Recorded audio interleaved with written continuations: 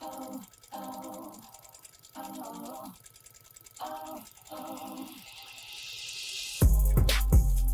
Stitchers. Welcome to Stitch Please, the official podcast of Black Women Stitch, the sewing group where Black Lives Matter. I'm your host, Lisa Woolford. I'm a fourth-generation sewing enthusiast with more than 20 years of sewing experience. I am looking forward to today's conversation, so sit back, relax, and get ready to get your stitch together. Hey friends, hey, it's Lisa from Black Women Stitch and the Stitch Please podcast, and I am so happy to be talking with you today. Settle down with me and check out this project that I am working on. It's a sustainability project. It's kind of like a memory project, and it gives me a chance to use one of my favorite vintage resources, the Reader's Digest Complete Guide to Sewing. This is the 1976 edition of this book. This book is a classic. And when you get the chance to get a copy, I highly advise doing so. I have a friend that buys the book whenever she sees it because you can find them at thrift stores or at shopgoodwill.com or something like that. And then you can save it and give it to someone who's a beginner. And if you are a beginner yourself, see if your local library has a copy or check out a used book site online or locally because you can often find this book. It feels a lot like a textbook because of, I think, its shape and its format. It's a really great book. So what we're going to be working on today is a scrap cushion. I came to this scrap cushion idea in a very roundabout way. I had been sorting my fabrics from 2023 because the box that I had stored them in was very full. It was full to overflowing.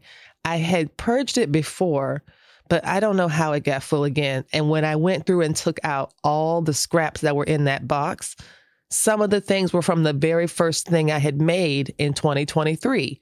So that gave me the idea to think about this as a type of archive.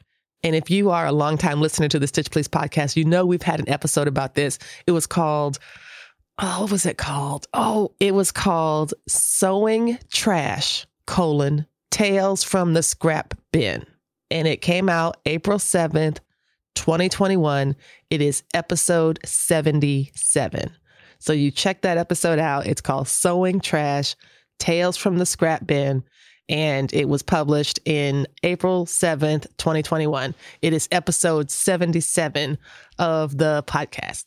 In that episode, I talked about the importance of having a clean sewing trash bin, a place where nothing but sewing trash goes into. And by sewing trash, I mean fabric, thread, interfacing, pattern paper. And now that I've sorted this out, I'm going to go back and say, I don't know if I'll actually go back and say, but, hashtag footnote update. Do not put pattern paper in the same bin as your fabric trash, because if you want to make something like a cushion, you have to take the paper out because it's crunchy and it's just a pain in the neck. So just note to self, don't mix those two things. I was going to donate the fabric from 2023, but as I started going through it, some memories and warm feelings got activated.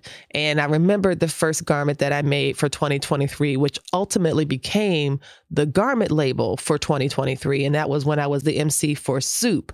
And I had made this gold lame style, like bolero jacket. It was super cute. And I had scraps left over and they were at the very bottom of the box. It made me realize look at this piece.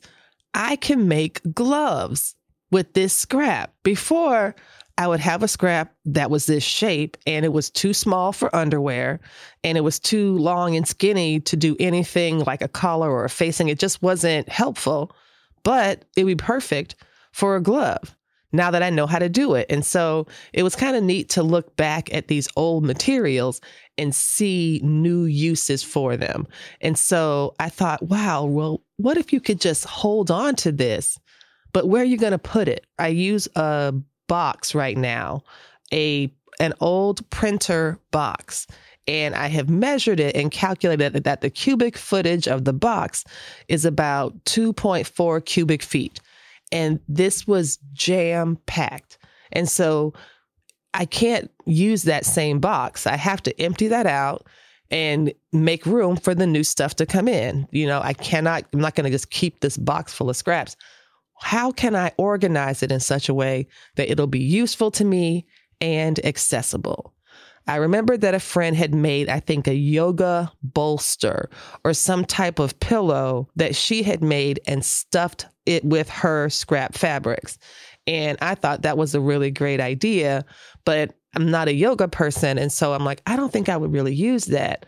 But I would certainly use like an Ottoman style cushion or something like that. And especially if I added a handle to it so I could take it from place to place. So if I wanted to take it outside, or not outside, but on the porch, or move it to the family room, or sit on the floor with it, whatever. And so I thought, if only there was a way that I could open this cushion up and then take out fabrics as I need them and then put them back or whatever.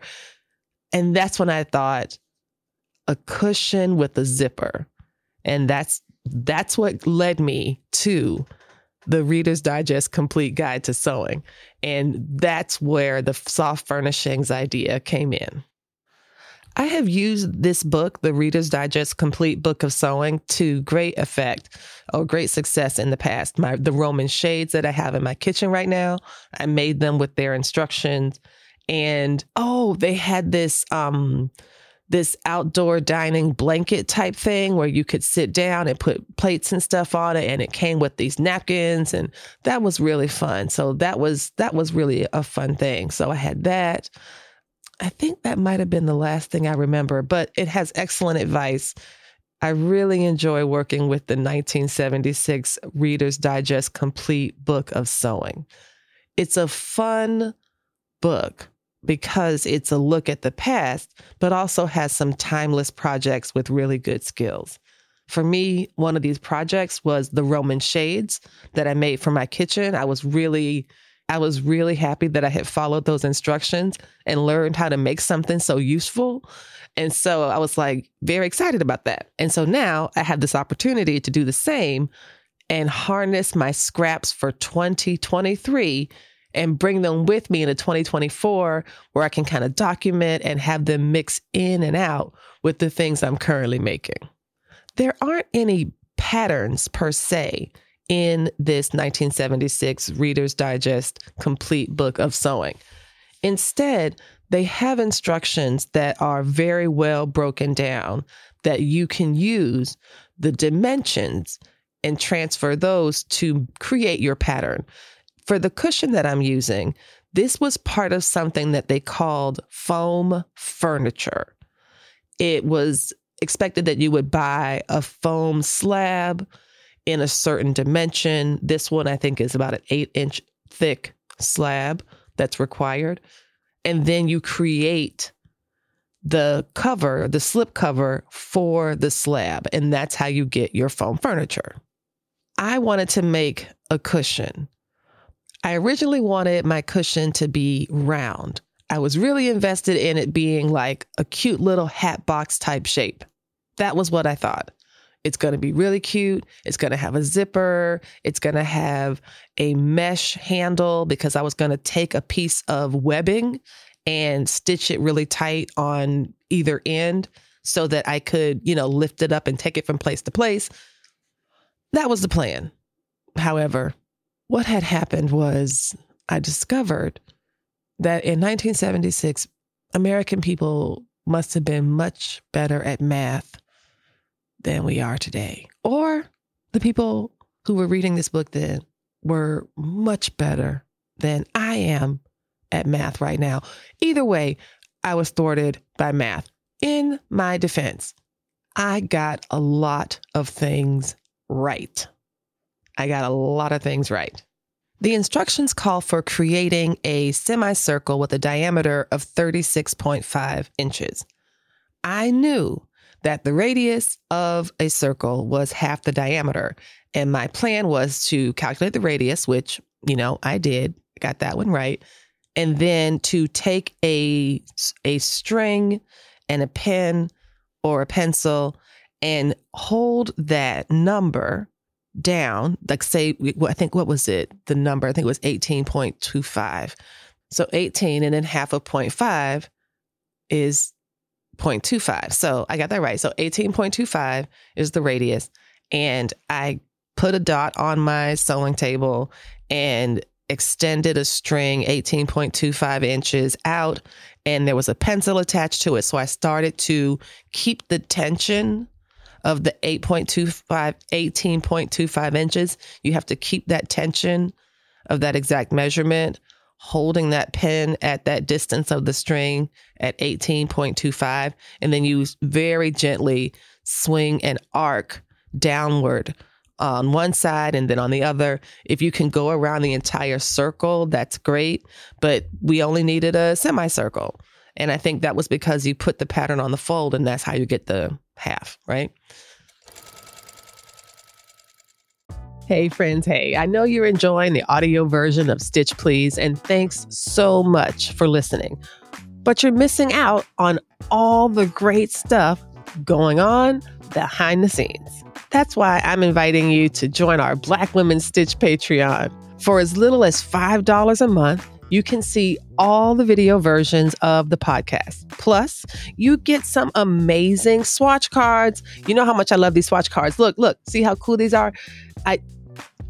Oh wait, you can't see them because you are not yet on the Patreon. So when you join the Patreon, you'll be able to see this, me showing you these amazing cards. We also have some great perks at the other tiers, like discounts, swag, office hours, and more.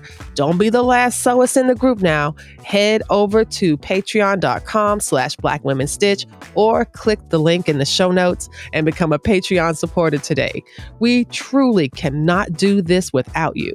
So thank you so much.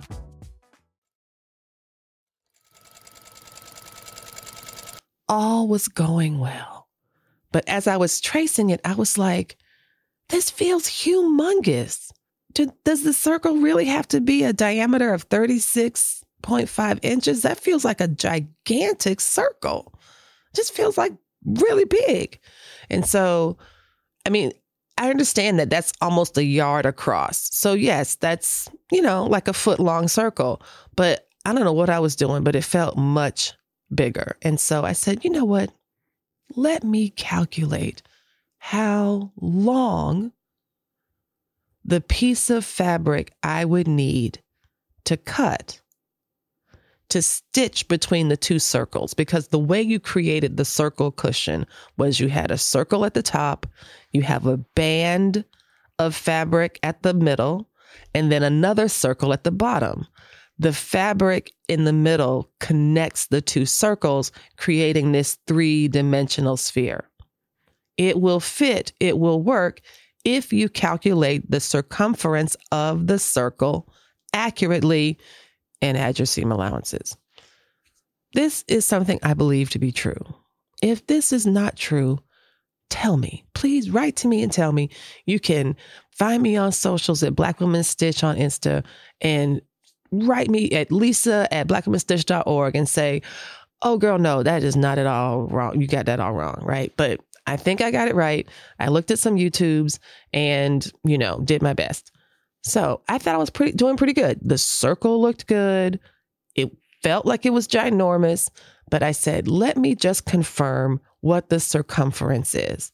Surely I did such a great job calculating the radius of this circle.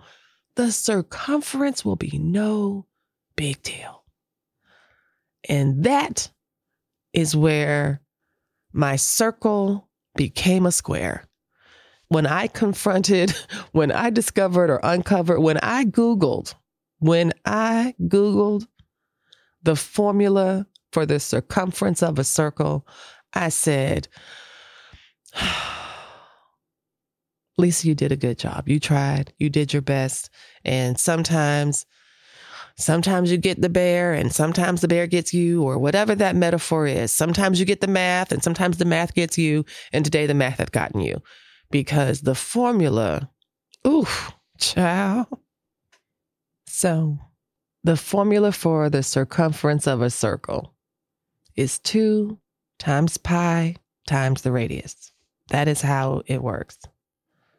I must confess, I do not understand the order of operations for this equation. I often get this confused. There's no parentheses there. So is it 2 times pi then times the radius, or is it the radius and the pi multiplied, then duplicate, then doubled? I think that's what one of the Googles said.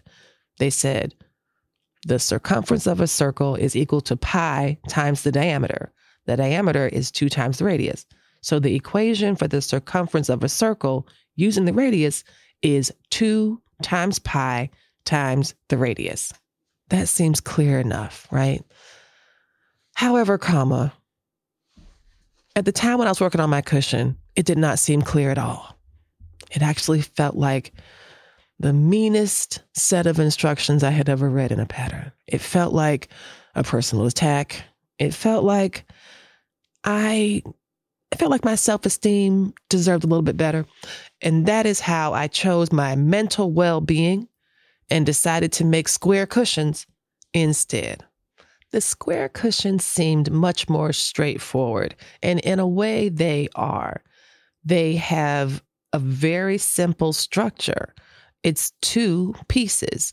The top piece is larger than the bottom piece, and the top piece is made to fit the bottom or the perimeter of the bottom by being folded at the mitered edge of every corner. So the way that the pattern or the way that the instructions work is that you take your square, your large top square, and you mark it 8.5 inches or 8 or whatever your seam allowance will be from the edge. And it'll look kind of like a tic-tac-toe grid, but with a gigantic square in the middle. That square in the middle is where that square for the cushion for this, modular or foam furniture instruction comes from. I really appreciated how the pattern used so much folding to make its point. Essentially, when you mark off the tic-tac-toe type grid, you then fold those corner boxes in such a way that the 2 angles that touch, the one at the bottom and the one at the left, are folded upon each other. And so it's essentially making a triangle out of that box, which is how you get the standing mitered corner. They talk about this in the books, and if you have it, it's on page 449. And it's perhaps a little bit difficult to describe, but imagine you are asked to make like a tray, a standing tray, or a tray that has a rim, like a jelly roll cookie sheet, out of a flat sheet of paper. What you would do is to take those corners and to miter them so that they stand up. And that's how you would make that. And this is very similar because when you miter the 4 corners, it shrinks the perimeter in such a way that it makes this box from something that was flat. It's making it stand up. Then you add your zipper and you stitch that perimeter that you just folded right on top of that piece where the zipper is. So it is almost as if you're taking 2 pieces of fabric, folding one to fit on top of the other. You've been listening to Stitch Please, the official podcast of Black Women Stitch, the sewing group where Black Lives Matter. We appreciate you joining us this week and every week for stories that center Black women, girls, and femmes in sewing. We invite you to join the Black Women Stitch Patreon community with giving levels beginning at $5 a month. Your contributions help us bring the Stitch Please podcast to you every week. Thank you for listening. Thank you for your support. And come back next week and we'll help you get your stitch together.